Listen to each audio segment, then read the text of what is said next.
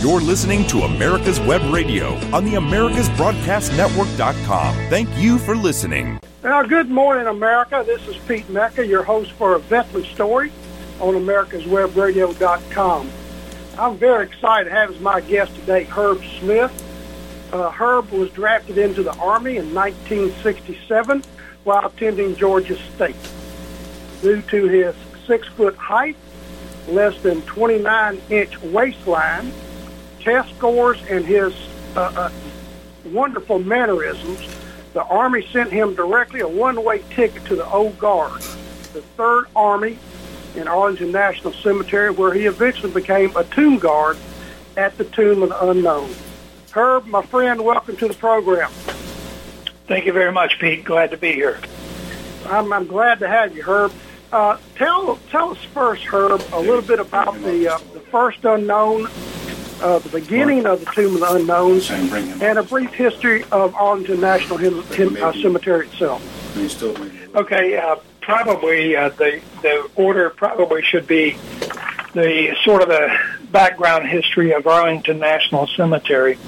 Okay. This is sort of going to be a Paul Harvey moment here with the rest of the story. There was a young Virginia woman by the name of Martha Dandridge, and she was 17 years old when she married 37-year-old George Parke Custis. And those two had a son by the name of John Parke Custis. And the father died at age 44 after only 7 years, and he left Martha what did you think about very wealthy. I think he had 5 plantations.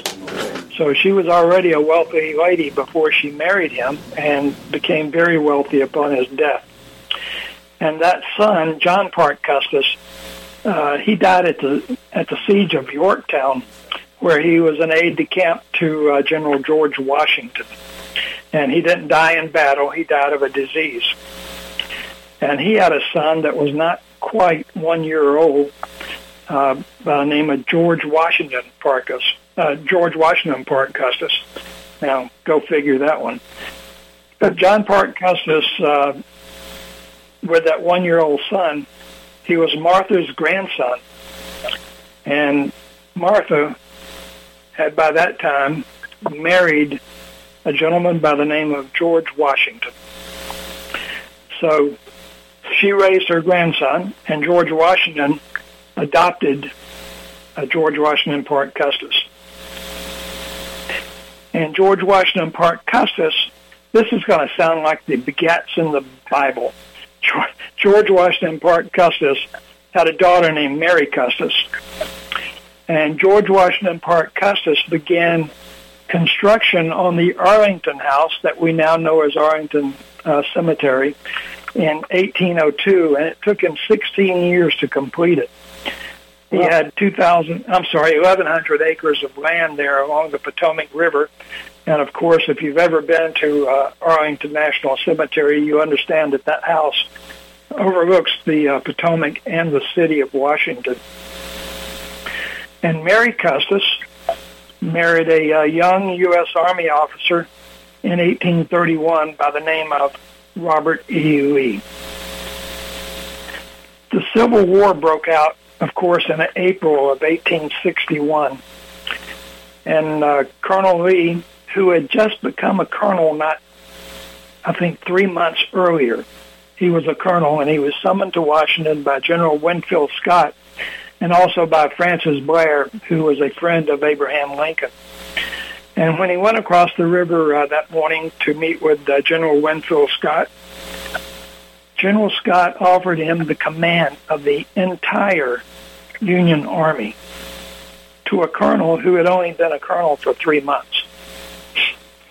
He promptly turned him down, if you can believe that. That afternoon, he went over to Francis Blair's office, and Francis Blair offered him the same thing, the command of the entire Union Army, and this time it was in the name of the President of the United States, Abraham Lincoln. He turned him down. And within a week, Robert E. Lee resigned his commission in the U.S. Army, And within days after that, he accepted the position of Commander of the Army and Navy of Virginia. Not long after that, U.S. troops seized Arlington Plantation simply because, not because of Robert E. Lee itself, but because it's high on that hill, militarily strategic, overlooking the Potomac and the city of Washington. And there became a law sometimes thereafter, probably within the next couple of months, that you had to pay your taxes in person or the federal government would seize your property. And that's what happened, because Robert E. Lee certainly couldn't go pay the taxes. And his wife tried to through an emissary, but they turned her down. So the federal government seized Arlington. So it became federal property, and all during the war, it was occupied by Union troops. And on May 13th of 1864, which happened to be a Friday the 13th, 1864, the very first military burial happened at Arlington.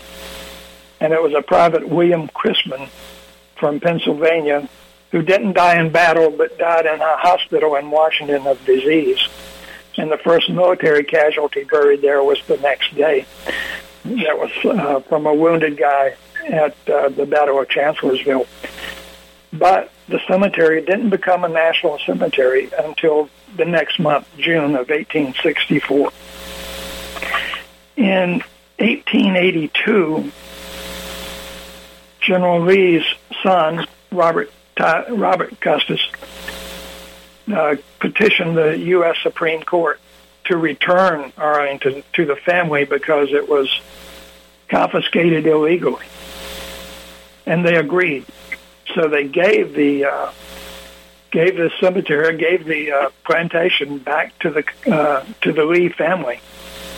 And then 2 years later, or 3 years later, he sold it back to the federal government for $150,000, which would be a little over $3 million today. But one thing that happened in 1866, to go back a little, there was a general who was the quartermaster general of the Union Army named Montgomery Meigs. Montgomery Meigs hated Robert E. Lee for resigning his commission, as did a lot of the Union officers.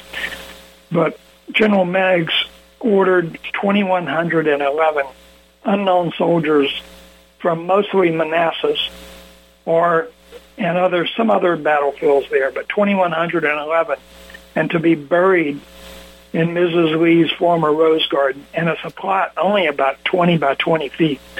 So they buried the bones of those 2,111 unknown soldiers, probably both Union and Confederate, so that the Lees could never return to Arlington. Robert E. Lee died in 1870 and was buried in the chapel at what is now Washington and Lee University. And he never did return to Arlington. But Mrs. Lee did return. She never got out of her carriage and was heartbroken, and she died 6 months later. So that's the beginning of Arlington National Cemetery. I know it's a little long, but I like to take you back into history, what Martha Washington and George Washington had to do with the cemetery. All right. Well, tell us about the first unknown and the beginning of the Tomb of the Unknowns. Okay. A little background. The armistice between the Allies and Germany was signed on November 11th of 1918, ending the Great War, which we didn't know was World War I until World War II came along, I guess. But 2 years later, on November 11th of 1920, England and France buried their unknowns with ceremonies at Westminster Abbey for England and at the Arc de Triomphe in Paris. Seeing this, Representative Hamilton Fish of New York introduced a resolution into Congress the following month in December to bring home one of America's unknowns from the battlefields of France and bury him with honors in what was the new memorial in front of the new Memorial Amphitheater in Arlington. And a little background on Hamilton Fish. He was the leader of the Harlem Hellfighters, which was an all-black unit in World War I. So he had experience with World War I. So the resolution passed Congress in March of 1921. In October of 1921, 100 years ago last month, four unknowns were disinterred from 4 separate American cemeteries in France, and they were brought to the Chalon-sur-Marne courthouse, which is just northeast of Paris, for the selection. The Sergeant Edward Younger was the one chosen to choose the World War I unknown. And he walked into that room by himself with a wreath of white roses, and he walked around the caskets 3 times, and then he placed the wreath on the second casket from the right. And later he said that he just felt something calling him to place that wreath on that casket, thinking that he might have served with that unknown. So after the selection, they took him to the port at Le Havre, France, to board the USS Olympia, to be taken to the Washington Naval Yards in Washington. A little thing about the Olympia, it is berthed today in Philadelphia, and it serves as a museum, so you can go there and visit. And they've had quite a few ceremonies in the past month or so regarding the unknowns on the USS Olympia. And a little trivia to this, the escort ship was the USS Reuben James. And no, it didn't have anything to do with Kenny Rogers. But the USS Reuben James was the first military ship sunk by the Germans in World War II. Wow. And it wasn't even World War II yet. It was October 31st of 1941 when the Reuben James was sunk. Wow. But to get back to the unknowns, they berthed the USS Olympia in the Washington Naval Yards, and from there, the unknown was escorted to the Capitol, where he lay in state for a couple of days. And on November 11th of 1921, they had a procession to Arlington National Cemetery for the interment of the World War I unknown. And it was presided over by President Harding and was conferred the Medal of Honor for that World War I unknown. Well, and 7 other nations. Go ahead. I hate to disturb you. We have to go to our first break. This is very interesting. Cool. Folks, we'll be right back with Tomb Guard Herb Smith. Hello, my name is Rick White, and I'm the director of the Georgia Military Veterans Hall of Fame. I want to encourage all Georgia veterans to consider being nominated to the Georgia Military Veterans Hall of Fame. And if you are a Georgia veteran, and the definition of a Georgia veteran is either you were born in the state of Georgia, or you've lived here 10 years, or you were raised to right hand and joined the military in this state, you are considered a Georgia veteran. For further information, go to www.gmvhof.org, or you can contact me at 678-427-0915. We'd love to have your nomination for the Georgia Military Veterans Hall of Fame. Thank you so much. Hi, this is Rocky Blair, former 4-time Super Bowl champion with the Pittsburgh Steelers and Vietnam veteran. As a board member, I'd like to talk to you about Warriors to Citizen, a nonprofit organization that helps American heroes, soldiers, police, fire, EMT, and their families recover from the psychological harm caused by career-induced stress. Over the last 20 years, broken relationships have been a major causal factor for the highest documented divorce rate and resulting suicides in this population. This program, From Warriors to Citizen, is delivered free to families by professionals, all whom served in uniform and understand the needs to be addressed. I ask for your support, so please go to our website, warriorstocitizen.org, and find out how you can help, either by making a donation or sharing this information with an American hero that you may know. And thank you. Veterans Day is fast approaching. On November 11th, please don't forget to take a few moments to honor and thank those that have served so bravely. You're listening to America's Web Radio on the AmericasBroadcastNetwork.com. Thank you for listening. All right, folks, we're back with Herb Smith, a former tomb guard at the Tomb of the Unknown. Herb, that was a great explanation about the Tomb of the Unknown, also a brief history of Arlington. But go ahead now and tell us about the Old Guard. That's the Army's 3rd Infantry Regiment, and the different duties they perform at Arlington. Okay, the Old Guard is the oldest Army unit in the nation. It came into being during the American Revolutionary War, and it got the name the Old Guard during the Mexican-American War. It is the 3rd Infantry Regiment, and they have been at several locations as headquarters. Before Fort Myer, they were at Fort Snelling. I believe that's in Michigan. And in 1948, it became the 3rd Infantry Regiment at Fort Myer. So they've been there since then. And the duties, the very first duty of the Old Guard, 3rd Infantry Regiment, is to protect Washington, D.C. in case of an attack or other calamities that may happen. The second, and this is what everybody sees, is all the ceremonial duties that they do around Washington, Arlington National Cemetery, and at the White House. So you'll see the 3rd Infantry Regiment everywhere in ceremonies around D.C. All right, you joined the Army, or went into the Army. You were drafted in 1967. How were you selected to be a member of the Old Guard? Well, I like to say I didn't join the Army. The Army joined me. I was a draftee, and I went to from the induction center in Atlanta to Fort Benning Harmony Church for my basic training. And while there, I happened to score pretty high on all of my exams, probably except with the exception of Signal Corps. And I don't know what I scored on that test because I could never understand all those dots and dashes during the test. So I don't think I did well in that. But at any rate, while I was at Fort Benning, they offered me a position in the OCS training class in September. So I accepted that. And for advanced infantry training, they sent me and 2 other guys to Fort Lewis, Washington for a leadership prep course, which was 2 weeks before AIT, which is advanced infantry training or advanced individual training.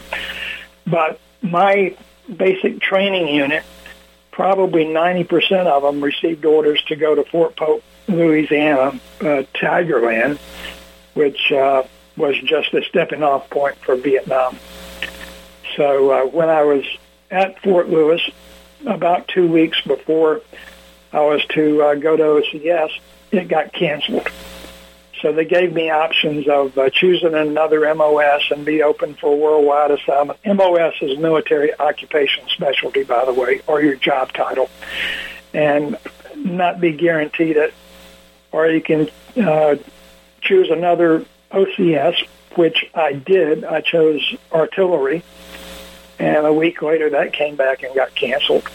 And the third thing was, if you qualified for flight school for helicopters after taking a few tests, then you would be open for U.S. assignment. So I took those tests and did pretty well on them. So I was open for U.S. assignment until I got orders for flight training. So I happened to be assigned to Fort Myer, Virginia. So that's how I got to Fort Myer. All right. Now, how were you chosen? I mean, who picked you out? How did that happen that they said, this guy, it looks good for the Old Guard?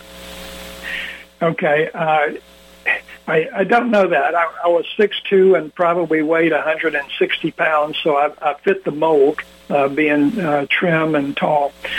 And you filtered, at that time, the Honor Guard Company was Company E in the battalion.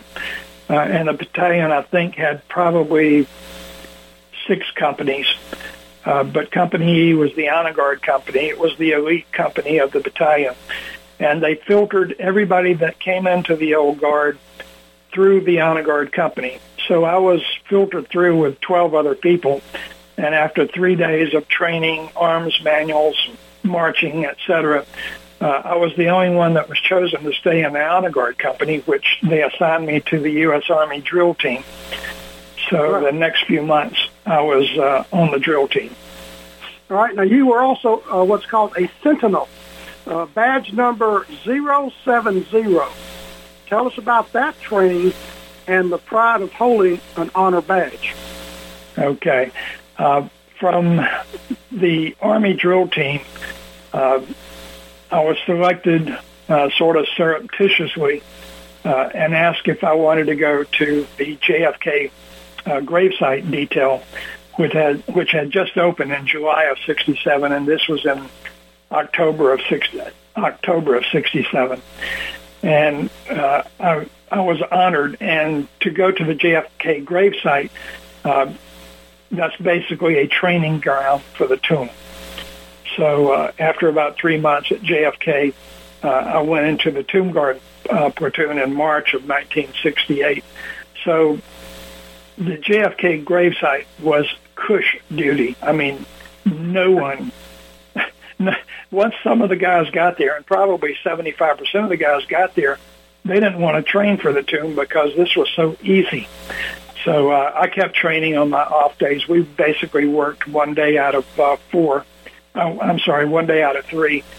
And those other 2 days, I was training at the tomb down in the catacombs of the Memorial Amphitheater. And fortunately was chosen for a relief. All right. Tell us about the number 21. Okay. The 21 represents the 21-gun salute, and it's the military's highest honor. So when we walk at the tomb, we walk 21 steps down the mat. We turn and face the tomb, count 21 seconds, turn and face back down the mat, count 21 seconds, and do 21 steps. And you do that for your time on the mat. Today, they're only walking a half hour during the summertime, but we were walking 1 hour during daylight hours at the tomb the whole time that I was there, and then 2 hours at night. But the 21-gun salute originated back in probably the 1500s when the naval ships, when they were approaching another country's ports, they would empty their guns. And it mostly was a 21-gun salute. So that's how the 21-gun salute became the highest military honor. Wow, that I did not know. Herb, describe your uniform and the special shoes issued to a tomb guard.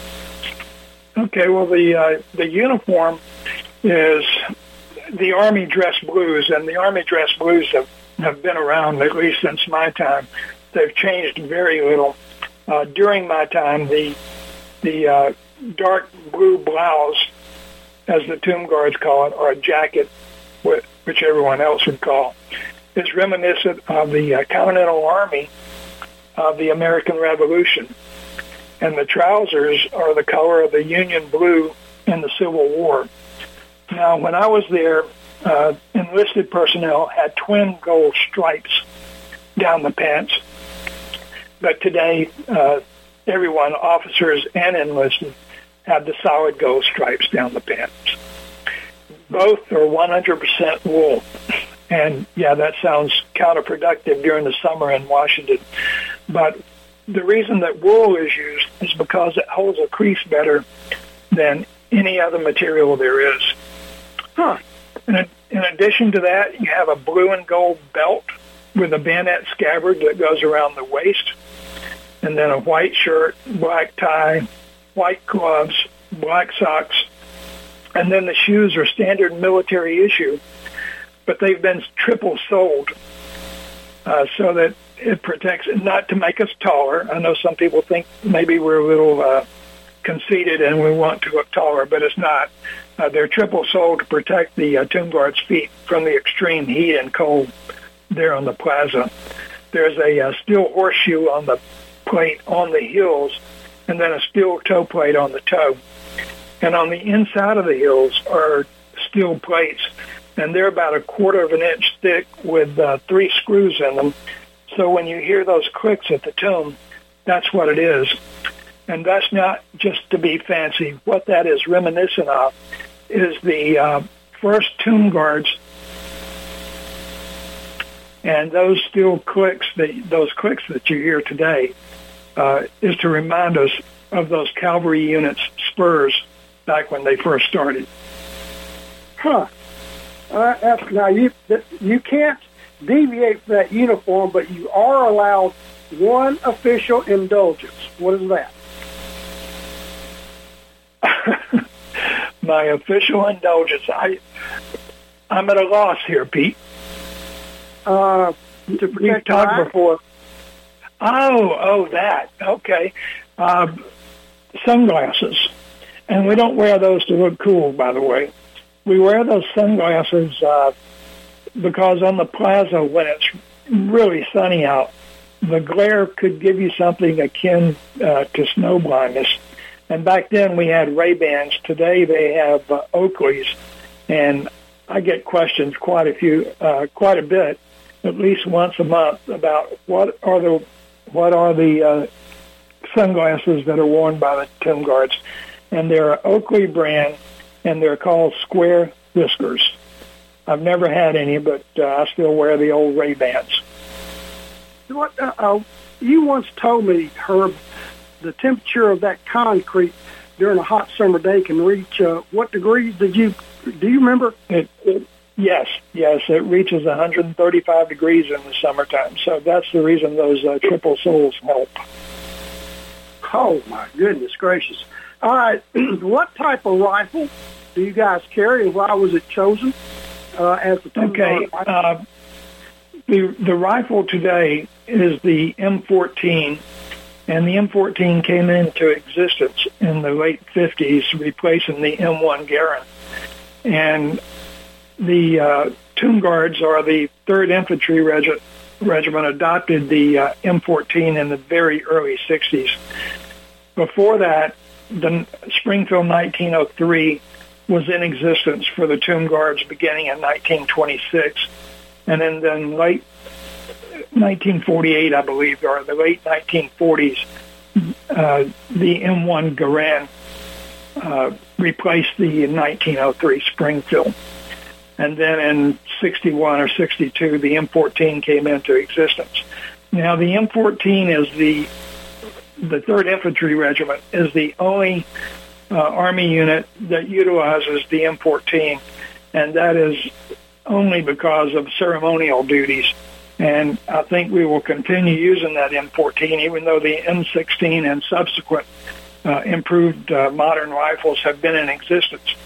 Now, all of the old guard soldiers, including tomb guards, have to qualify with the modern weapons. But for ceremonial duties, we only use the M14. Gotcha. Got to interrupt you again. I'm sorry. We're going to our second break. Very interesting stuff. We'll be right back, folks. Stay with us. Start taking back our country from the liberal wokes by voting locally for conservative Republicans. Hello, my name is Rick White, and I'm the director of the Georgia Military Veterans Hall of Fame. I want to encourage all Georgia veterans to consider being nominated to the Georgia Military Veterans Hall of Fame. And if you are a Georgia veteran, and the definition of a Georgia veteran is either you were born in the state of Georgia, or you've lived here 10 years, or you were raised to right hand, join the military in this state, you are considered a Georgia veteran. For further information, go to www.gmbhof.org, or you can contact me at 678-427-0915. We'd love to have your nomination for the Georgia Military Veterans Hall of Fame. Thank you so much. If you live to serve and want to make an even bigger difference, consider joining the U.S. Army. With training in fields like medical care, linguistics, and engineering, an Army career can amplify your efforts with humanitarian opportunities all over the world. Plus, you'll receive competitive pay and incredible benefits, so you'll be taken care of, too. Learn more at GoArmy.com. You're listening to America's Web Radio on the AmericasBroadcastNetwork.com. Thank you for listening. All right, folks, we're back with Herb Smith, former tomb guard at the Tomb of the Unknown. Herb, you were talking about the Tomb Guards. They utilized the M14 rifle, which was a darn good rifle, but a little bit too heavy for usage in the jungles of Vietnam. And the Army eventually went to the M16 and several other variations. Yet they still use the M14. Why don't they use the M16? Well, the M14 is much easier on the manual of arms than with an M16. And also the magazine, you'll notice on the M14s even that we don't have the magazines in. And the rifles are not loaded, even though they're fully functional, if they did have a magazine and ammo. But the M14 is much easier for the ceremonial duties of the Old Guard. But they do have M16 backups, I believe, in all of the units there at the Old Guard. Huh. You know, you were talking about your first job was basically what they call pedestrian control at the gravesite for President John Kennedy. Tell us a little bit about your duties, but also the visit by the Kennedy family. You met Rose Kennedy, his mother, and tell us about the Catholic nun. Okay. My duty at JFK was essentially there were two sentinels, one at the bottom at the street and then one at the top where the eternal flame is. And essentially, we were pedestrian control to keep people safe and sound. And at that time, as I mentioned earlier, the memorial had just opened to tourists in July of 1967, and this was late 67 when I was there, so we had huge crowds. And the Kennedy family would normally come out after hours, after cemetery hours, and we would get a call and let us know that they were coming, so we would stay over to escort them up to the gravesite at that time. But Rose Kennedy, one day when I was on duty at the bottom of this memorial, she came up for a visit unannounced. So I escorted her up, and she knelt down on the granite in front of John Kennedy's gravesite and the eternal flame. And when she started to get back up, she was struggling, so I reached down to help her. And I asked her if I could help her, was everything okay? And she said something like, "No, I'm just fine. It's those damn rocks." So I have a warm place in my heart for Rose Kennedy. But there was a group of nuns, and of course, John Kennedy being Catholic, we had a lot of Catholic nuns and priests to visit. And one day I had a nun that was digging into, we had two urns that had sand in them on each side of the steps leading up to the gravesite. And this nun was digging sand out of one of the urns and putting it in her purse. And I can tell you that people were trying to get souvenirs everywhere. They were pulling grass. They were tearing off the twigs of the shrubbery. But this is the first time that I ever had someone digging into the urn. And I asked her, please don't do that. And she said, you mean I can't take it? I said, no, ma'am. And she says, well, doesn't this symbolize ashes to ashes and dust to dust? And I said, no, ma'am, that indicates that it's a cigarette butt can. And she was a little embarrassed. But I'm sure that had I not discouraged her from getting the sand, it would have ended up on some shelf in her convent somewhere. That's amazing. Great story. Tell us a little bit about your off-duty and your days off routine. Okay. Essentially, at that time, we were on 24 hours. We only had, at full strength, 4 sentinels and 1 relief commander. So we were working, usually walking 1 hour on and then 3 hours off, and at nighttime 2 hours on and 6 hours off. But we never had a full relief, so we were working more than that. So we worked 24 hours, and we're off 48 hours. And during that first 24 hours off, you basically slept and tried to catch up on sleep for the night before. And then on the second day off, before you go on the next day, you were prepping your uniforms to make sure that they were perfect shape, shining your shoes. And I know most people don't understand this, and probably even military people, that all of your medals and everything had to be within 1/64th of an inch, and they were measured with a micrometer. So you had to pay special attention to what you did to the uniform. But that second day, you were just preparing to go on the next day. And we didn't have orderlies to take care of us. We took care of our own uniforms. Wow. You were talking a little bit about the shifts. What was the normal shift of the Tomb Guard? Okay, the normal shift at that time was 24 hours on and 48 hours off. But today they're on a 26-hour schedule, which is sort of a modified 24 on, 48 off. And they may work 2 or 3 days in a row and then get more days off. They may work 3 days in a row and then get 6 days off. But it's still sort of a modified 24 on, 48 off. But they have a squad strength schedule for each. There are 3 reliefs, by the way, and each relief should have 8 people in spots. But there's just like it was when I was there, it's hard to get people to train and get in there. So they're always not at full strength either. And a couple of times in the past couple of years, they've gone with 2 reliefs versus 3 because of lack of personnel. Wow. What is the Sergeant of the Guard? Okay, the Sergeant of the Guard is a rank E7, which is a Sergeant First Class, and he is essentially the platoon sergeant. And over him, there is a captain who is the platoon leader, but he generally has other duties too, not just the platoon.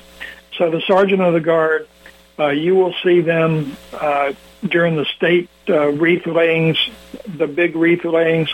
The Sergeant of the Guard is usually the wreath bearer, but he is the platoon sergeant, just like a platoon sergeant in any other military segment. All right. And also, a little bit of a sad note here. I want you to tell the folks about the Sergeant of the Guard that came in from Vietnam. Sergeant First Class Morris Moore replaced my original Tomb Guard, Sergeant of the Guard, who was sent to Vietnam, and Sergeant Moore had come back a couple of 3 months earlier. And he was also my platoon sergeant when I was at JFK. But he became the platoon sergeant at the Tomb. He already had his badge, so he was a perfect addition. He was not quite as tight as the previous platoon sergeant, but he was very likable, and he had been in some heavy stuff in Vietnam. He was in the LRRPs, the LRRP, the Long Range Reconnaissance Patrols, and he came back from Vietnam, and I'm sure the demons of Vietnam were too much for him, and he drank a lot, and he was good ceremonially, but administration-wise, he was not so good. I don't know how long he stayed there. He was still my Sergeant of the Guard when I got out in April of '69. But 2 years later, Sergeant Moore took his own life. He was still fighting those demons. And he's buried at Arlington, and I will be placing a rose on his grave on Sunday the 14th. Very good, very good. So many stories like that from Vietnam. What about the weather, Herb? You guys serve in all kind of weather. Tell us a little bit about serving in that weather. Well, when I was there, Of course, the dress blues that we talked about earlier are used when it's 45 degrees or above and not inclement weather, no rain or snow. And we have two other pieces of uniform. We do have an overcoat that we used, and we had no ear protection. We just used the regular military dress blue hat or cover, and we used the overcoat when it was under 45 degrees. And during rain and snow, we had a raincoat. And again, no ear protection. Today, they have these nice fur-lined hats that covers the ears, and we also had white cotton gloves, as I described. No, I didn't describe that in the uniform, but we had white cotton gloves that we wet sprayed them with water before we went up so that we can hold on to the rifle better. And we even did that when it was 20 degrees out. And today they've got these nice fleece-lined leather gloves that they use. So I would have killed for that uniform back in the day, but things improved with time. Wow. So many little details that people don't know about the Tomb Guards. You receive orders for Vietnam. What happened? Yes. We, as you probably, if you've been there, you know that the Pentagon is about a mile away to the southeast of the tomb, and Fort Myer is attached or adjacent to the cemetery on the west side. And we had been told, I hadn't seen the orders yet, but we had received word through the First Sergeant of Honor Guard Company, through the Sergeant of the Guard, that there were three of us. They had what they called quota levies. And the quota levies were not by name. They just basically threw a dart and picked names that way. And they had chosen, by that method, three of us from the tomb. And I was one of them, and we had two other guys. And that was basically 25% of the tomb guards. And I said earlier, we weren't at full strength at any time. And to take 25% of a full strength is pretty tough. Well, just so happens that afternoon, it had to be October or November. General Westmoreland, who was then the chief of staff, he came through.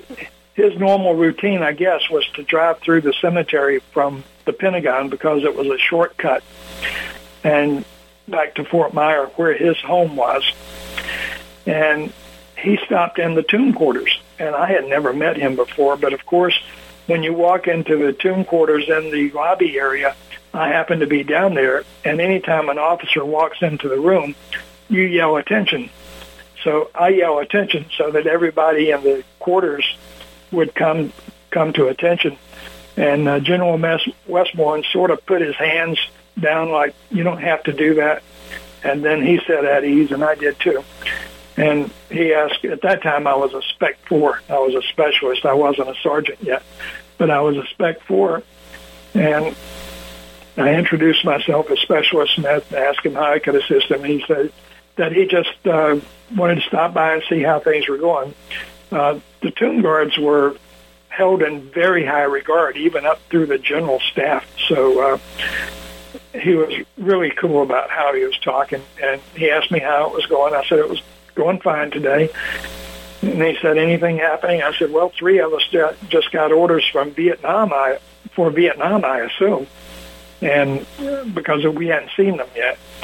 And he said something like, they can't do that. And in my brain just shrugged, what am I to say? Well, the next day, two of us had our orders rescinded. And besides that, I don't think they would have taken me anyway because I only had about 7 months to go. And I think normally they take you when you have 12 or 13 months left. So I didn't know if I'd have to go or not, but if I did, I would have. But the next day they rescinded. Yeah, go ahead. Yeah, I think General Westmoreland had something to say about that. All right, folks, we're going to thank God for Westmoreland. Folks, we're going to our last break. We'll be right back with you. Stand by. Veterans Day is fast approaching. On November 11th, please don't forget to take a few moments to honor and thank those that have served so bravely. Ladies and gentlemen, boys and girls of all ages, join me, Roger B., every Tuesday at 1400 hours right here on America's Web Radio for the Locked and Loaded Show. We will talk about guns, weapons, ammo, gun accessories, prepping, and so much more. So be sure to join us every Tuesday at 1400 or 2 p.m. for Locked and Loaded on America's Web Radio. Hello, I'm Dr. Mike Karuchak. Have you ever wondered what doctors talk about amongst themselves? If you do, join us on the Doctor's Lounge and hear the doctors' conversations amongst themselves. Join me and my co-host, Dr. Hal Schertz, every Thursday morning, 8 to 9 a.m. Veterans Day is fast approaching. On November 11th, please don't forget to take a few moments to honor and thank those that have served so bravely. You're listening to America's Web Radio on the AmericasBroadcastNetwork.com. Thank you for listening. All right, folks, we're back with Herb Smith, former tomb guard at the Tomb of the Unknown. Herb, I know that in February of 1969, you received another set of orders for rotary screw. In other words, you were going to helicopter training. What happened to that? Well, I had received, I had been called to the First Sergeant's office of the Honor Guard Company, and when I got there, those orders that I had been expecting since AIT had come through for flight training, and the First Sergeant said, I have your orders for flight training to report to Fort Walters, Texas on a certain date. And that's, I think Fort Walters was the preliminary area for flight training before you went to Fort Rucker. So he looked at me and he says, you don't want to do this, Sergeant Smith.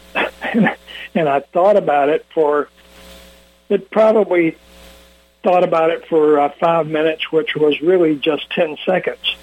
And in those 10 seconds, I thought about, wait, I have gotten married since AIT. I have a baby on the way, and I'm only 3 months away from, or 2 months away from being discharged from the Army. So in those 5 minutes in my head, which were only 5 or 10 seconds, I said, you're right, First Sergeant. Please rescind those. He said he could rescind those orders. So I said, thank you very much. Please do so.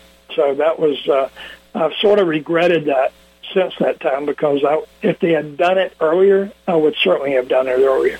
But at that point in time in my life, with a new wife and a baby on the way, I decided that was best that I not do that. So you would have to re-up, which meant had you survived Vietnam, because you were destined to go there as a chopper pilot, you probably made a career of the Army. Is that correct? Yes, you would have to re-up for another 4 years. And if you washed out of flight school, you were still obligated for those years remaining. So had I done that and survived and became a warrant officer, basically you really have to screw up to get fired as a warrant officer versus a regular officer. So I probably would have stayed in for 20 years. Yeah. That's probably a wise choice you made, Herb. All right, now you left the Army. Yeah, you left the Army and you retired from Michelin Tire after 39 years working as a sales representation, or sales repetitive. I'll get the word out sooner or later. What have you been doing in your retirement there, Mr. Smith? Well, as Pete said, I retired from Michelin. I was a sales in various sales positions around the country, and I retired will be 10 years ago in December.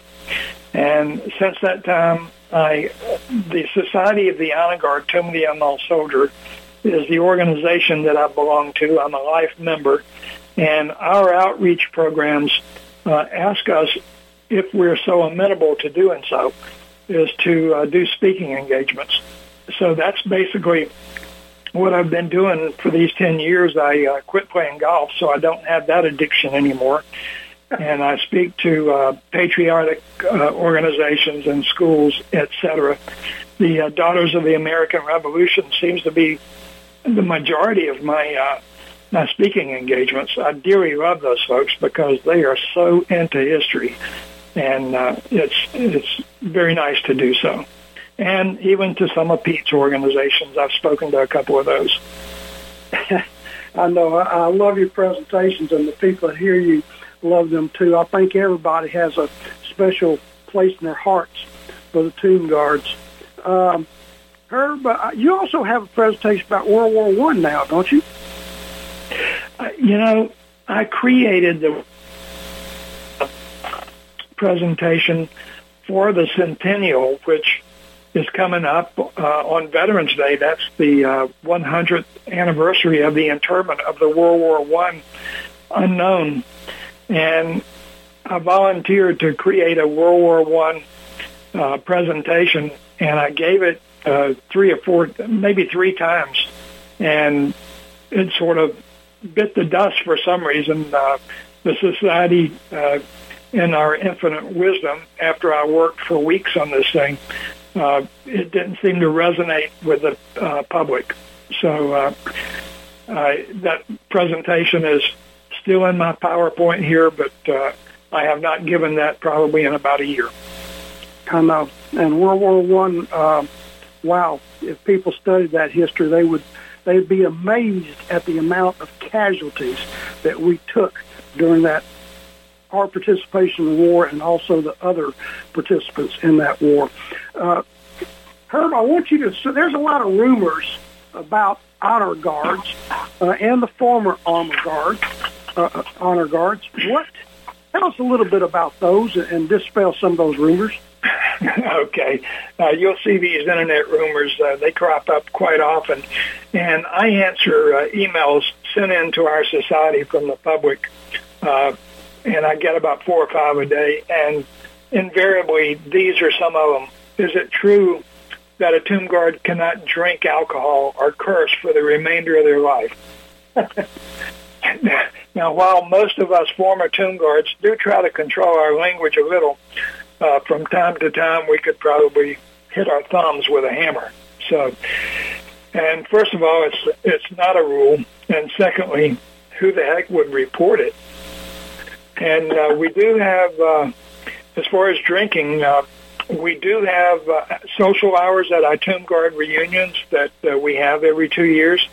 And the first night is sort of an icebreaker, and there's a free bar. So even though just about all of us drink alcohol, maybe not all, at least a good percentage of us drink alcohol, I've never seen anybody drunk. So that is definitely not true about alcohol either. Okay. Another one is a tomb guard in training can't talk for 6 months on or off duty. And that's definitely not true. The trainee must respond to commands and questions from the trainers. And we can talk as much as we want to during downtime or off-duty hours. And by the way, the training, only about 1 in 20 of the trainees who start tomb guard training make it through. So only 5% make it through, but we can talk. Another one is a tomb guard must commit 2 years of his life to the Tomb of the Unknown Soldier, living in barracks under the amphitheater. Those are living quarters under the amphitheater, but they're not barracks. And we're only there for 24 or 26 hours every 3 days or so. And he can live off post. He can live in an apartment, or he can live on post in the barracks, which is a lot better today than I was there. But the average time that a tomb guard serves is 12 to 14 months, even though we've had a couple that have been there for over 4 years. I don't know how they did it for 4 years, but they were. So those are 3 of the major ones that come up in these internet rumors. Okay. I know that the tomb badge is rare.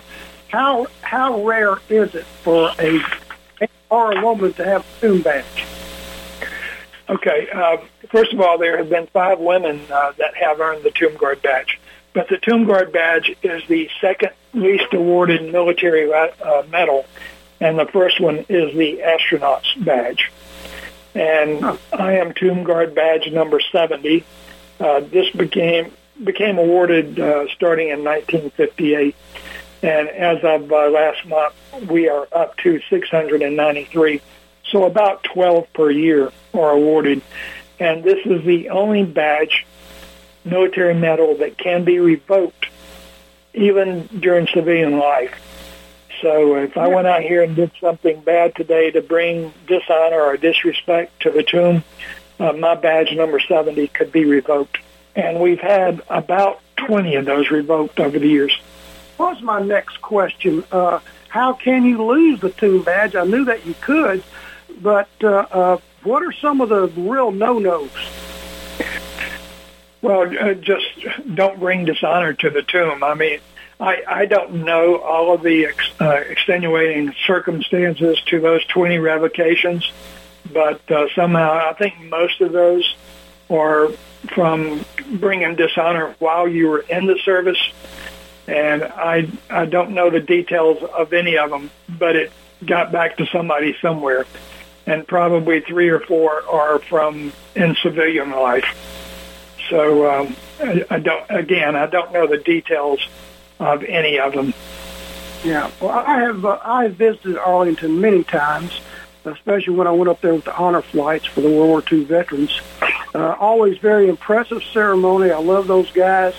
But one time, somebody got a little bit, well, they went under the ropes and got a little bit too close to things, and that guard challenged that young lady, and boy, she got back where she belonged. Did you ever have to confront anyone when you were a tomb guard? Yes. As a matter of fact, I did. We have about 3 different speeches or spills for people acting unruly or coming within the chains or whatever. On my major one that I remember mostly was on Bobby Kennedy's day of his funeral, which actually took place that night. I was on duty that afternoon and walking the mat, and I noticed a guy there's a fountain about 100, 150 yards away from the tomb, and he looked kind of sketchy down there. And as I made my 21 seconds, 21 steps a couple of times, he's coming up the steps to the tomb. At that time, you could do that. And then he started coming over the chains, and he had on a World War II Eisenhower jacket. And he was yelling, "I've got to get a message to President Wilson." Now, he was about 50 years too late for that, but I came down with a real hard port arms. And, of course, we aren't armed with ammo, but we do have that little pointy thing on the end of the rifle. And it scared him enough that he ran away into the cemetery, and he was apprehended by the MPs. All right, good. Hey, Herb, I'm sorry. I have to end this thing. We're out of time. Great interview. Thank you so much for being my guest today. Excellent program. Thank you very much. Tomb Guard Herb Smith. Thank you. You're listening to America's Web Radio on the AmericasBroadcastNetwork.com. Thank you for listening.